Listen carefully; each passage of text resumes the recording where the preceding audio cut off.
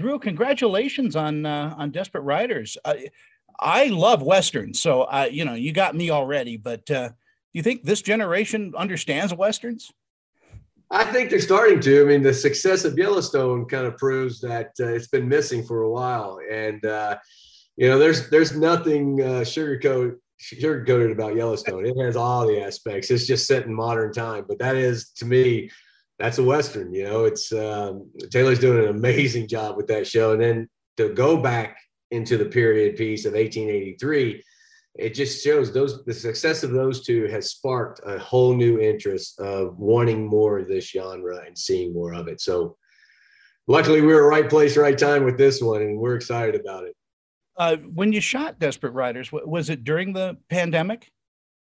When did we shoot? February of last year. So yeah, it wasn't in the heart of it, no, but it was in the mix of it. It was, we still had to do the testing every 72 hours. We were doing testing on it and stuff, and we are doing boundaries and masks against it. But the great thing about a Western is most of it's outside. And so you're not locked in somewhere. You're on a horse, usually 10 or 12 feet away from each other. So. Well, a good shootout, is always good. So the thing about a Western to me is always, it's just such a simple and wonderful done plot where, you know who the good guy is, you know who the bad guy is, and you wait for that big, scene, toward the end. And this does not disappoint. This has all that. Well, thank you. I like to tell everybody, one of my favorite Westerns is Unforgiven. Wow. And I think you could look at Clint Eastwood in every different way you want to as a character. Good guy, bad guy, misunderstood, lost soul, whatever you want. But you don't know at the end. I mean, he's a very misunderstood, broken man is what I come across. I get out of his character and stuff. And when I got the opportunity, I started reading Desperate Riders. I kind of felt that within Kansas. It was like, okay, this guy starts out very lost. What's his backstory? Where does he come from? Why is he this guy? And so me being in love with Clint Eastwood and his Westerns, I just started going, well, maybe I just feather a little bit. Just feather a little bit of it in there. Well, I mean, it is a story of redemption and reclamation and all, but it's done in just a great way. I mean, it's such a tip of the hat to the, Westerns of the 50s and 60s as well. Mm-hmm. Now, you being a stuntman, in your past, you know how to ride a horse, you know how to handle weapons. Were you teaching the other actors how to do those things? Well, we had a great armory on set. That's the one thing. It's safety first on all these sets when we're on it. And luckily the production company and Michael Pfeiffer, director, they believe in that as well. And so first and foremost, it's not my job.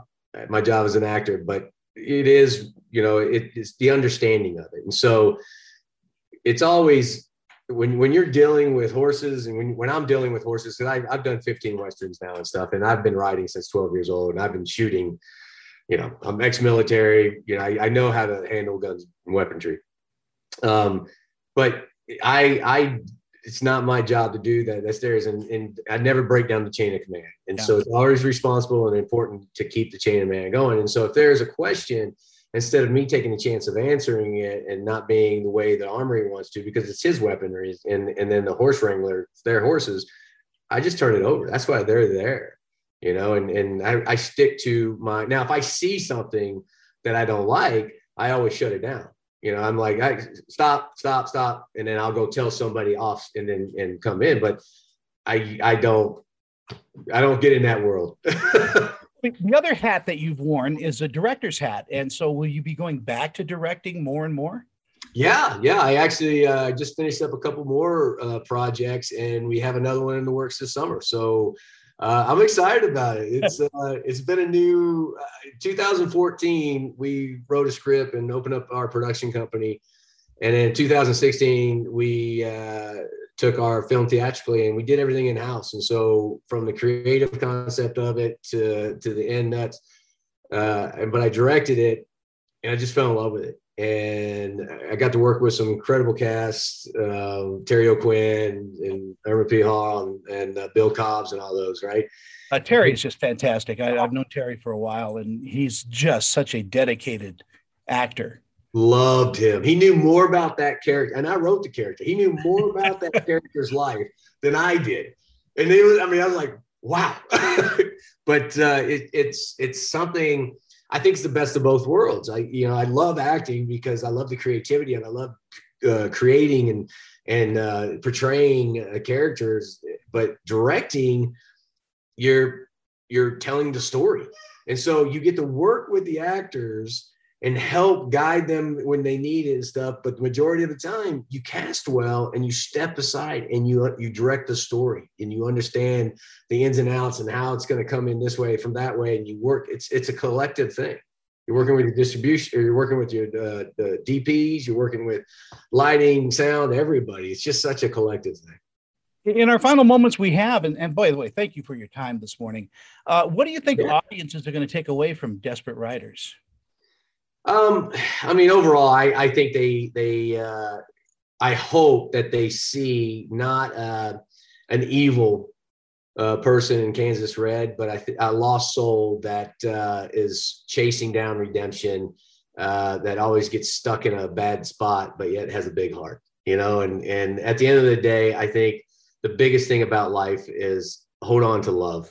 I think the one thing Red does well is he holds on to love, which hence is the ending. So it's like he's not dead to it. So, well, it's a pleasure to talk with you, and hope we catch up on the next one. Absolutely, Tony. We'd love to.